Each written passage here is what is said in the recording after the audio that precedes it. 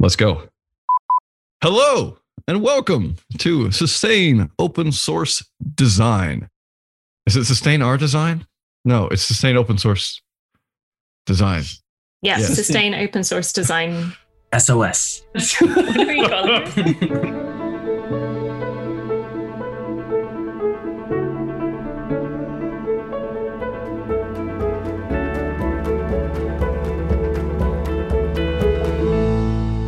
Hi, everybody. Welcome to the Sustaining Open Source Design podcast, where we talk about sustaining open source design, which is a lot about people and community and the role of design in open source and what all that means. So welcome.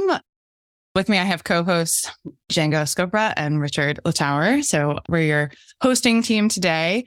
And our guests today are from the Alan Turing Institute and are here to talk about a project that they are working on and focusing on diversity and open source. And so on our podcast today, we have Georgia Atkinhead, Bastian Greshka-Tavares, and Susanna Fantoni. So welcome, everybody. I'm going to hand it over to you all to introduce yourselves and tell us a bit about your project.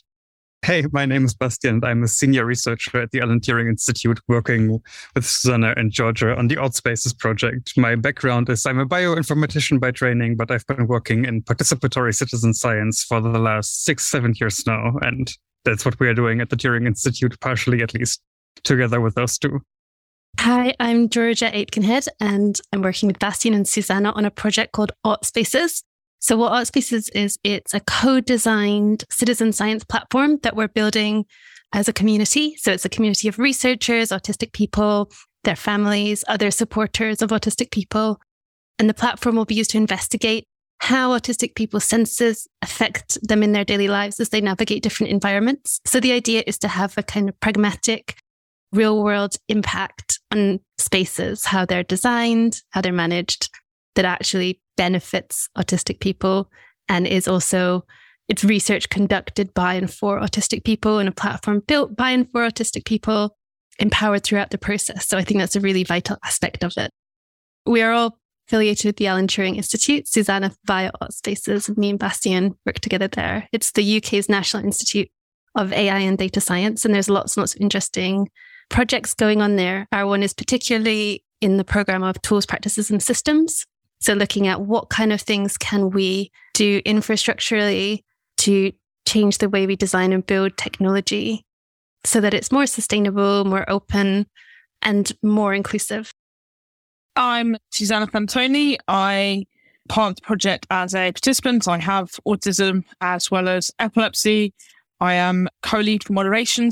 Me and my colleague have been working on building the code of conduct in a way that is easy to understand for people of all capabilities and gives voice to as many people as possible without having any issues with the authenticity of those reports, and essentially been looking how to make this platform as safe as possible whilst keeping it as free as possible at the same time.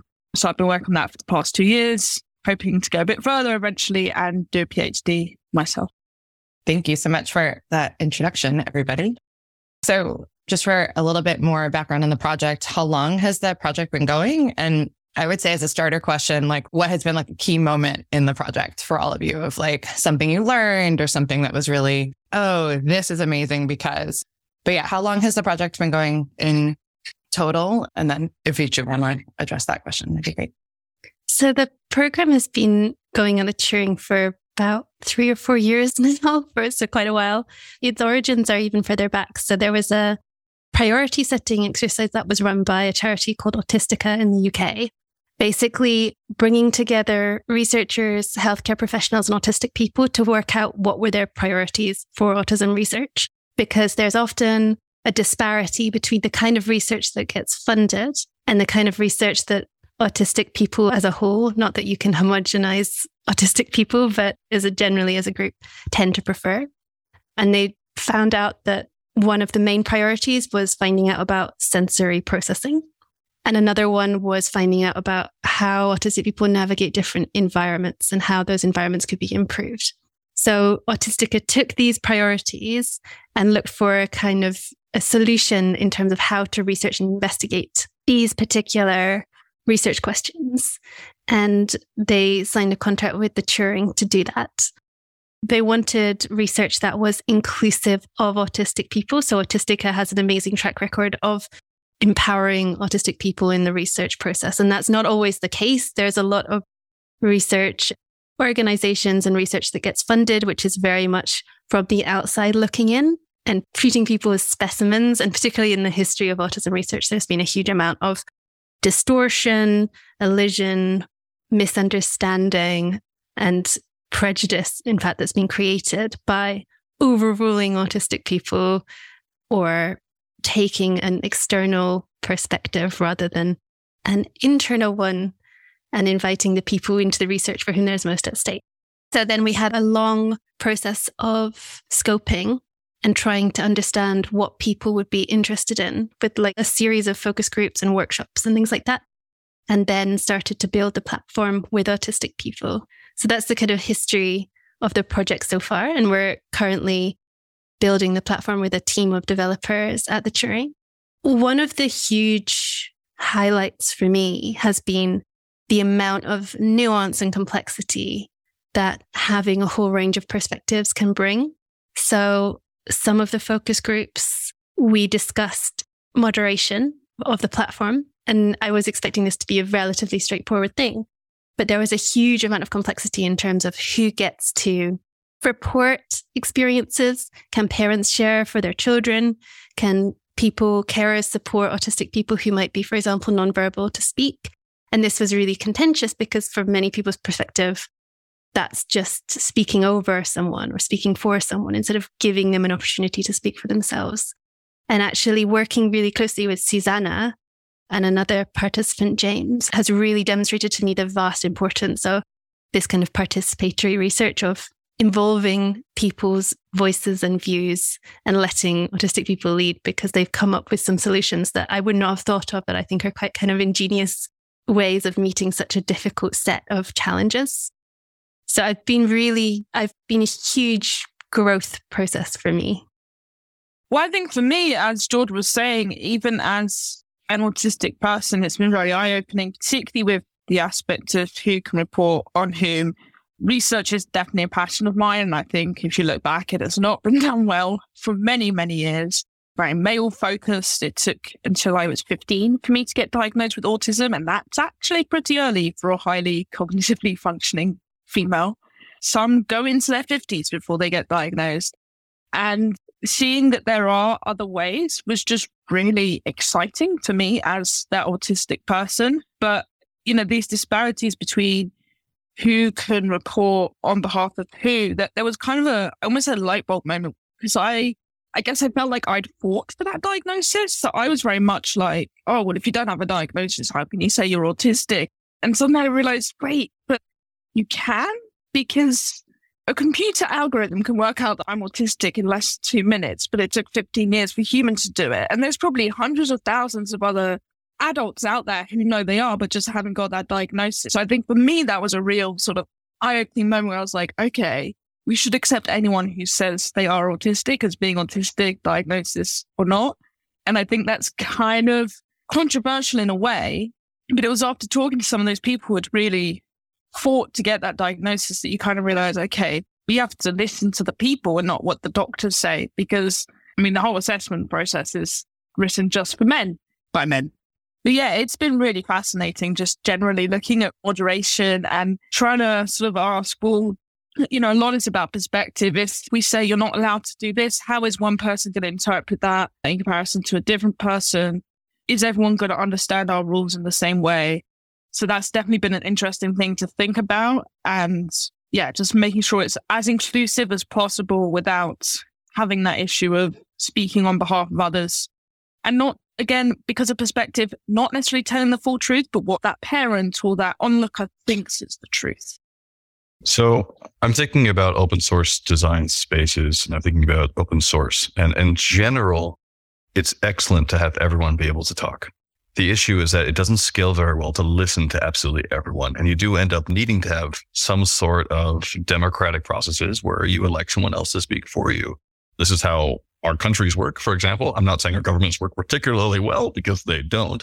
But I'm really curious, in your project, How do you listen to everyone while also not burning out with the amount of feedback you're getting from all the people? You must have some sort of checks and balances on that process. And I'm really curious what they are. So obviously it's not possible to involve every single person's perspective equally, even if that might be an ambition. But what you can do, I think, is be very deliberate about how you redress some of the disbalances in representation that exist, and think about what are the demographics or people or situations people might be in that means they might be likely to be excluded from research. So having very deliberate awareness of diversity, as well as the metrics and choices for inclusion. Basically, the idea is to amplify the voices of those who are likely to be missed out from research in general, and understand where the kind of vulnerabilities are of your own project. And this is a really imperfect solution.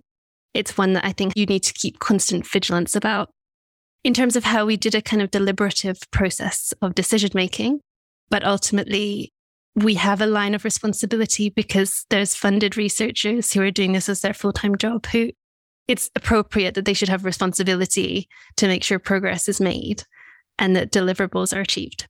But with things like, for example, what would you exclude or include in a published experience? We have gone through the process of having multiple discussions, collating that information into anonymized data sets, which are published openly, so that everybody can see how that process has been done, so sort of allow for scrutiny. And then we've used that information to come to judgments that are traceable. There's kind of an audit of key decisions in the project that goes back to the feedback, comments, ideas of members of the community. And you can see where there's been differences of opinion, and you can see how the judgments were made. For example, there are certain things that are directly contradictory that some people in the community would like and some people wouldn't like. So that decision-making process, the best I think that we can do is to have ongoing discussions, have an iterative process, and have real transparency about the decision-making and involve autistic people in those decisions, not just inform them after the fact. Adding to Georgia's point, I think also in a sense we have maybe sidestepped a bit of this bigger issue, as we haven't yet had to deal with like this larger scale, given that we are still shortly before launching a prototype or an MVP of the platform for collecting at scale experiences. So far we've worked with a rather small community of participants and really interacted highly with this smaller subset. And there, I think, as Georgia said, we put like a particular focus on engaging people that otherwise might not be heard and designing with these community members. But it's not necessarily yet at a larger scale as you might find in larger open source projects where everyone is just like shouting on GitHub. So we are not yet at that scale. And I think there's where Georgia's points are particularly relevant or will be relevant of like, we can actually point to why we made those decisions and what we deliberated on before and say, we've done the best efforts to actually engage with people and with a diverse opinion, a set of opinions, and made these trade-offs as we did for good reasons. So we kind of preempt some of these issues by engaging not too many people in the first place. I think that's interesting that, I mean, in the back of my mind and the projects I'm planning to spotlight at the end is all the conversations that are happening right now about Mastodon as a platform. And I think, I mean, what you all are describing is the problem of the internet, just the sort of nature, because you're working with a population where this is so extra nuanced, and it is like particularly the focus of this population that has been kept out of research about themselves, right? So it's like, it is sort of such a key point. It's so central to what you're working on right now. But I feel like, I mean, everything you're describing so far feels to me like lessons that could be applied generally to like moderation tools and transparency of decision-making tooling and things like that. So I was curious to talk a bit more like literally, how are you doing it? Like, are you using open documents? Are you using a platform? Where does the documentation exist? Or like how you've actually designed that transparency and decision-making with the sort of platform work, if you can talk about that a bit. And yeah, I'm curious to hear more about it because I think it is actually just such a key point to design in so many ways, in so many aspects of the work that we're doing.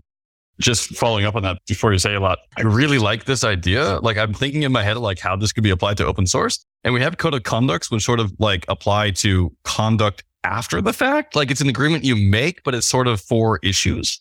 And I'm thinking about like a code of design. Here's how we design our spaces and here's how we have our product decisions.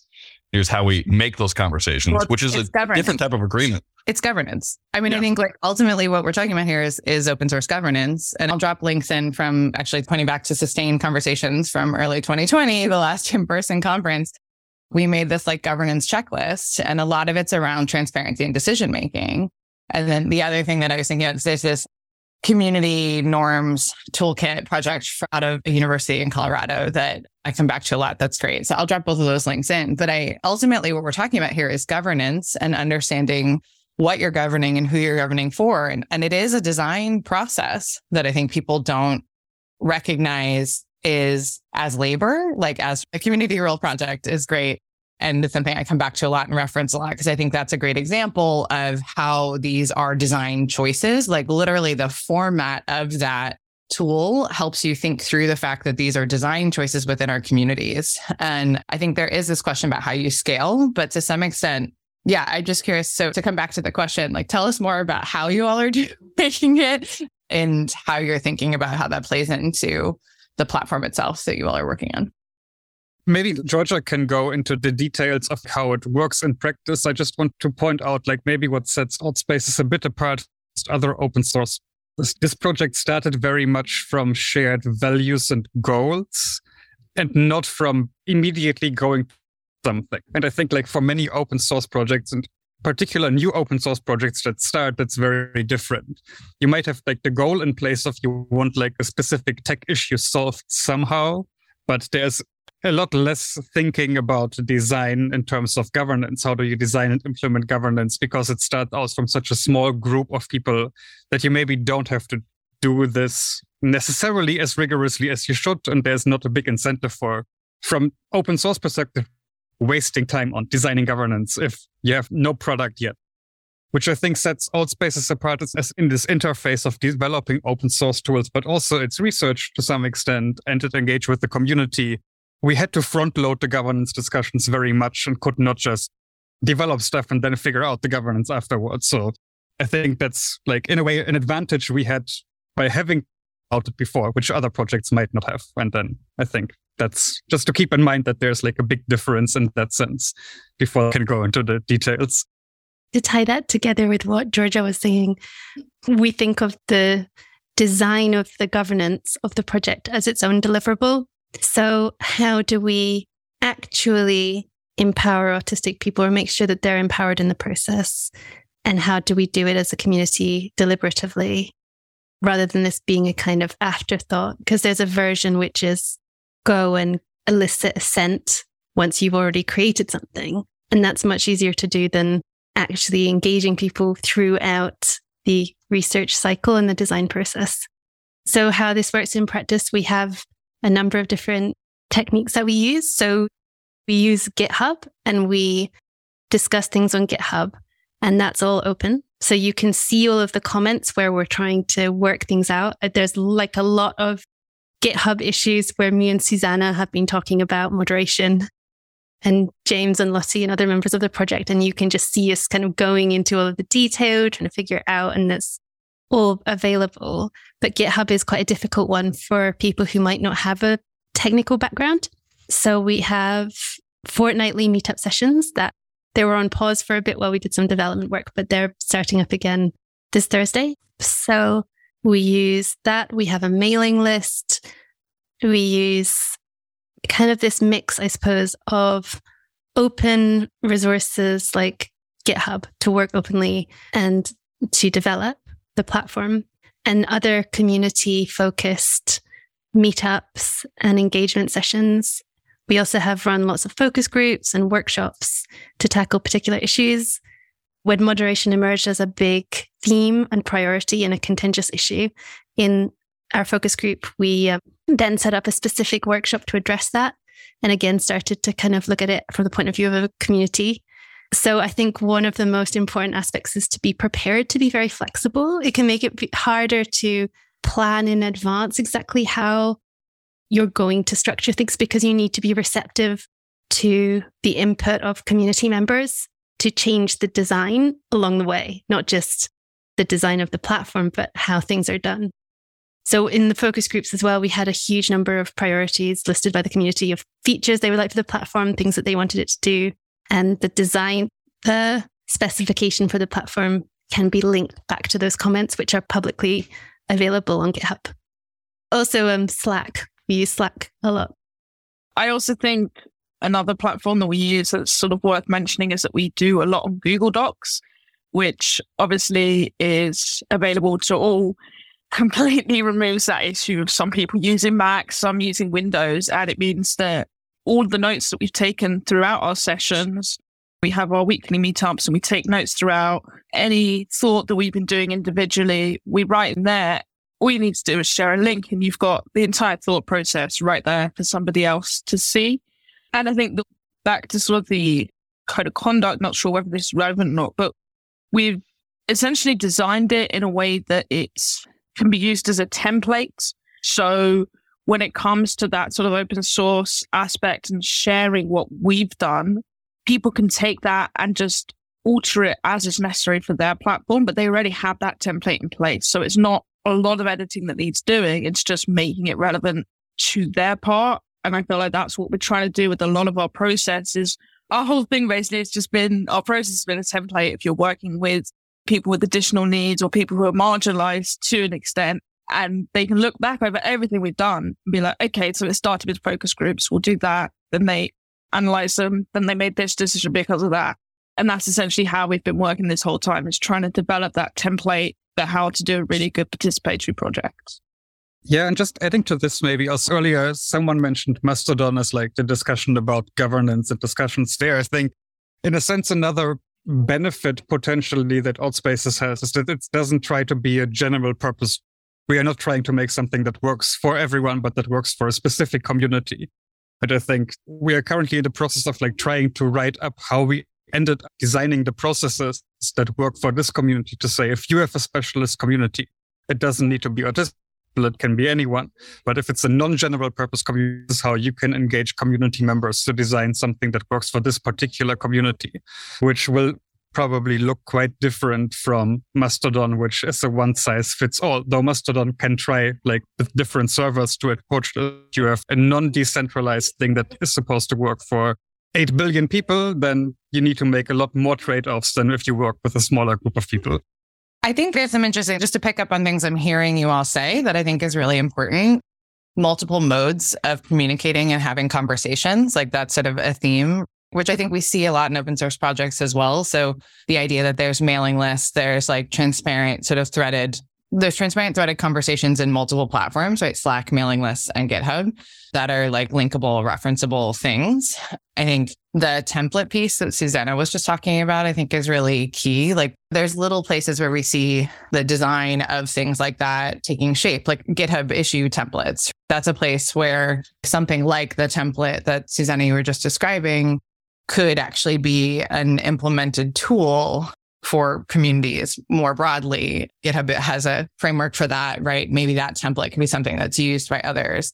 I know in a lot of cases, like I run a community call where we use a fork of the Mozilla Open Leaders Google Doc template. And I think a lot of us probably do because there's many lines that go back to like Mozilla communities through all of these threads. But there's something there that is about signaling and structure and consistency that's actually really important for community conversations, even when you're talking about the nuance or specialization needed within a particular focus area. So just to be clear, I totally agree with you about like, I think the purpose-driven community aspect, I think is really key and makes it in many ways like facilitates these conversations. But I'm always really struck by how much there is to learn from understanding how that works and how that could be applied. Because ultimately, like, yeah, Mastodon's a tool, right? Or GitHub is a tool or a platform that we're using in different ways that is sort of general purpose designed. But we have all these ways in which we use it. Like it's a practice where we can share we can also call them tools, right? Like these templates, or like this practice of having these multiple channels that actually allows us to say, okay, I want to use this for my purpose-driven community. where that purpose might be an open source project, or it might be there's a great community that's sprung up around long COVID, which I can also drop a link into, but there's like a participant-led research community on long COVID. There's a lot of parallels, whether it like something that allows it to be a purpose-driven community, I think, that are good to be able to see and like learn from. I'd be really curious on Susanna's take of this as well, and yours, Bastian. There's, I think, a really interesting bi-directional learning to be gained between open source and open research.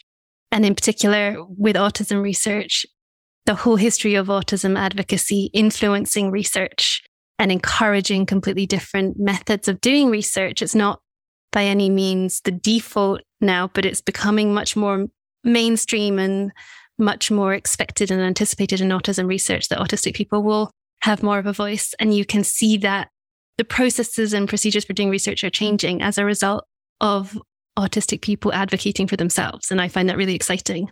And a lot of that ends up with some of the similar kinds of ideals of something like open source or open research, where transparency is really important, the ability to be open, the ability for new people to come and join and see what you're doing and learn from what you're doing, the idea that the results of your work or ongoing work can be shared and available for others.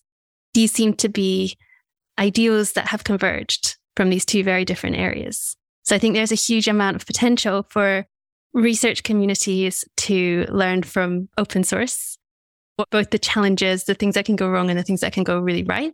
And also for open source communities potentially to learn from, for example, autism advocacy groups, and from some of the learning about open doesn't mean open for everyone necessarily. There's some work to do to make sure that people feel included and can be included. Autistic people, unfortunately, have often much more difficult experiences online than other people might do. They're more likely to be scammed, more likely to be harassed and bullied, and also, though, really often depend on social media, online interaction for lots of their social connections. So you can see that we have this really vital challenge to address in terms of making sure that the spaces that are open genuinely for everybody, not just for people who are already technically competent or neurotypical or who are kind of in the privileged demographics. When I did my master's back in 2018, it was focused on the benefits of Facebook for young adults with autism. And as part of sort of the side research for this project, I've been essentially doing literature review on the research that currently exists looking at social media and autism. And although there are a lot of benefits, there are also a lot of negatives. You know, anything new can be very hard to navigate, but particularly if you are an autistic person, there's also the fact that we all struggle with communication to an extent as autistic people. So online, it can be even harder. One thing I was looking into just recently was an aspect of trust and whether it's really safe for people with autism to be online and making friends online, because they don't necessarily understand those cues. And actually, autistic people develop trust in a very different way to neurotypical people. So they tend to have a very strong bias based on what they believe is morally correct, which is often sticking to rules. And research has shown that normal working people, and there's never really a polite way to say it, but people who aren't autistic, their opinions on someone will change over time, whereas an autistic person will stick with that original opinion. So it is very hard. It is very easy to, I guess, persuade someone online that you are someone you're not, particularly if they are autistic, because if you say something nice and you tell them something nice about yourself, they're going to believe that. They have no proof against it. So those are some of the dangers that are potentially online for people with autism. They sort of additionally have to navigate. There's also the fact sometimes, so I've just been looking at bullying, and one of the main pillars of bullying is the intention. An autistic person may not understand that something is being done with malicious intent. So them being hounded online by people that are being rude is more likely because they don't know how to prevent that from happening. So those are just some of the sort of concerns when people are online, particularly in social scenarios. It's just the internet's a massive, massive thing, and it's very hard to get lost in. The whole purpose of Autspaces is this question of, can we create somewhere online that is a safe, welcoming place for autistic people. So being conscious about the spaces that we create online and not just taking for granted that they're accessible and available for everyone. Susanna, you just brought up trust. And earlier, Georgia, you mentioned privacy. And I think all of these, this is such an interesting thing to me because I feel like just thinking about the internet broadly, like these same challenges are present. And one might say, hearing the problem that Susanna just presented, that like, oh, well, we just need to know who's autistic online and make sure that they're taken care of. And it's like, that's not the answer, because then you end up with all of these privacy issues. That's not actually the answer. That might be like an immediate reaction. It's like, oh, if we just knew more about each other, or if we like had profiles where we self-identified in these ways, then things could work for us in other ways. And it's like, no, we actually just need tools for being able to flag issues, right? Or we need ways that people can get help a lot of the time, or we need ways that we're identifying harassment on platforms, because like those behaviors we actually do know much more about, and we rarely actually think about how to work on them. Speaking to accessibility in the online world, something that we think about a lot as a side spin of accessibility is that accessibility for people in the future who are looking to do the same things that we are doing and maybe not start from square one. A lot of your transparent information is available, on GitHub, in logs and things like that. Have you ever done any consideration to publishing information on a landing page or to make it accessible to people who might not be the most literate for GitHub and technical repositories? So I'll just quickly jump in because my sister actually works for a high-tech company who basically help websites become accessible for a variety of disabilities. Yeah, there's many ways that sites can be made more accessible. It's not necessarily a point that we within this project are at yet, but she actually has given me the details of a colleague who specifically works with charities and things. So it's definitely something we're planning on looking at and making our site eventually as accessible as possible. We've already been doing some research design-wise, so not for the repositories, but for the project itself, into sort of what colors work best for people with any type of color blindness. We're trying to make it so that there's no issue of sensory overload, no automatic videos, automatic sounds, anything like that. It's all a choice because we don't want our finished project to be overwhelming to the people that it's designed for. And that's why it's so important to get those that are going to be using it involved in that design process. But yeah, autism rarely comes alone. So it is definitely something that we've been thinking about sort of behind the scenes. It's just not necessarily something that we've got to yet. So in terms of the repository, we've tried to do a lot of kind of accessible readmes with graphics, and there's a video, doesn't play automatically as Susanna says, but you can kind of play a introductory video, and we did a github.io website for people who might prefer that kind of format to GitHub to make it less cluttered and confusing. So one of the things that some of the user testing kind of feedback we had on GitHub repositories was for some autistic people, they want to go through all of the information that's available in succession to make sure that they've got all of the context. And on a website like GitHub, that's not really going to be a very enjoyable use of your time. It's a lot to take in. That said, I also think we shouldn't presume that it's going to be impossible for people. So Susanna, for example, has done a brilliant job interacting on GitHub. And there was like a learning process for her. For me, I was new to GitHub when I started on this project. For James and other autistic participants who have been working with us there. So I think there's one element, which is if you can, upskilling people in a tool like GitHub can be a really good benefit to an open project like this. You want to share those skills, make those places as accessible as possible, but not being kind of naive about it and thinking this will be easy. So making sure that there are other routes. So I think that's a kind of twofold approach when using something like GitHub. Yeah, I was going to say, if you all have like a key learning resource you like, that would be a great project to spotlight. Bastian, if you want to jump in. To slightly expand on Georgia's point, I think we are also currently in the process of actually writing up how we designed our moderation features for like a more academic audience, as I think maybe similar to how like an open source project has all its different ways to reach its different audiences. Like that's another audience we want to really target is like researchers that may be interested in figuring out how to actually engage meaningfully with the population they are studying and co-investigating something with. So trying to reach those people as well. And then it's having it on GitHub, it's having landing pages, it's having videos, it's having academic papers for people that like to read the boring, dry things in academic journals. So targeting really all the different places, we are trying to make it accessible to the different audiences and stakeholders we are engaging with. Awesome. The other design idea that I want to pick up on that, Georgia, you were just saying that relates to like learning there, and just to name it as a learning, because it's the kind of thing that could get lost in just being like, oh, this makes sense and it's a learning for autism. But a design idea that comes out of the like linear aspect is like, what could it look like for there to actually, like all websites also publish a robots.txt or a sitemap, right? Like things like that. Like what could it look like to define a linear way to navigate any GitHub repo or any website? So there can be the like coming back to multiple channels or multiple navigations. Some of that stuff could be actually like relatively easy to set up and provide accessibility in a way that could be huge for folks, of just like the same way that you define what a screen reader can process and in what order it goes through stuff. Like, could we define like the linear path for a site? I think is really interesting.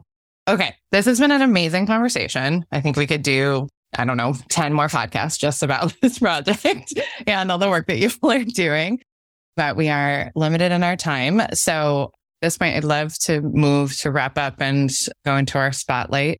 On each episode, we spotlight projects that we are interested in or that have been helpful to us in our practice, or just like that we like and want to highlight. And so I will turn to everybody to share your spotlight project. I can go just as I'm talking and then we can round it all out.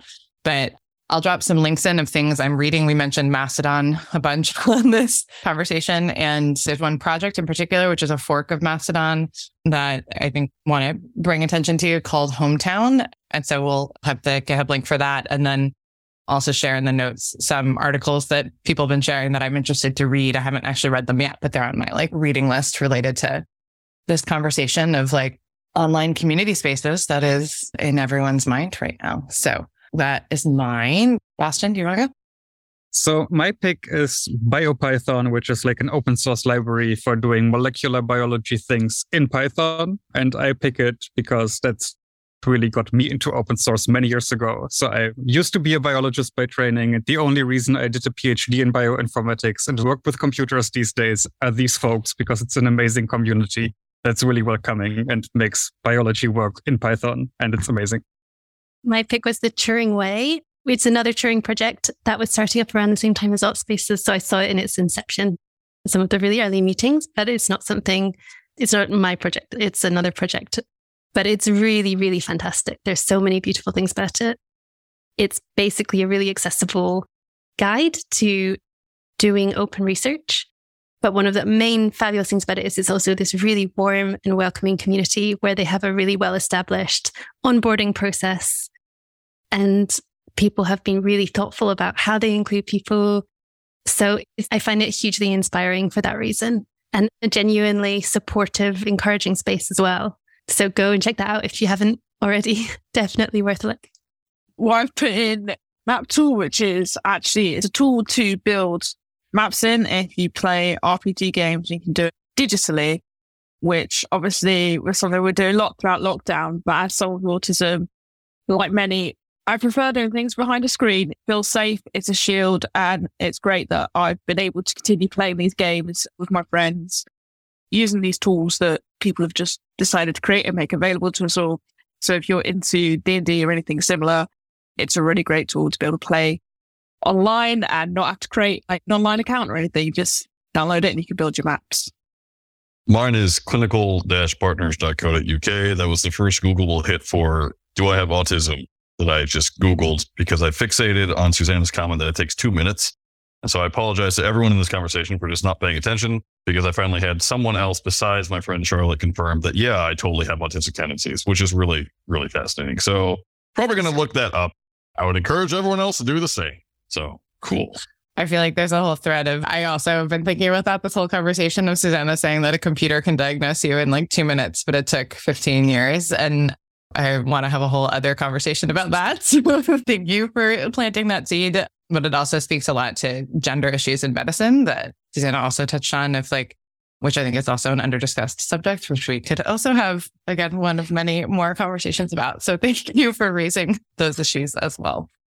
Thank you again, everyone, for being on this podcast. This is absolutely superb. Listeners, we hope you enjoyed this podcast. If you have any thoughts on it, you can join us on our Discourse at discourse.oss.org, where you can feel free to chat to others about this. We'll have a thread for this podcast if you want to drop links or talk about it there. You can also email us at sosdpodcast@sustainoss.org. We're also on Twitter. I think we'll get on Mastodon at some point, but feel free to email us or go to the host. If you want to talk to any of the guests, their information will be in the show notes, but you can find it SOSDpodcast@sustainoss.org, or just go to sustainoss.org, of course, and just follow the links in a linear fashion if that's what you do.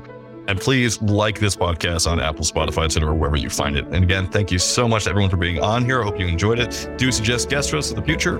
And everyone else here, have a good day.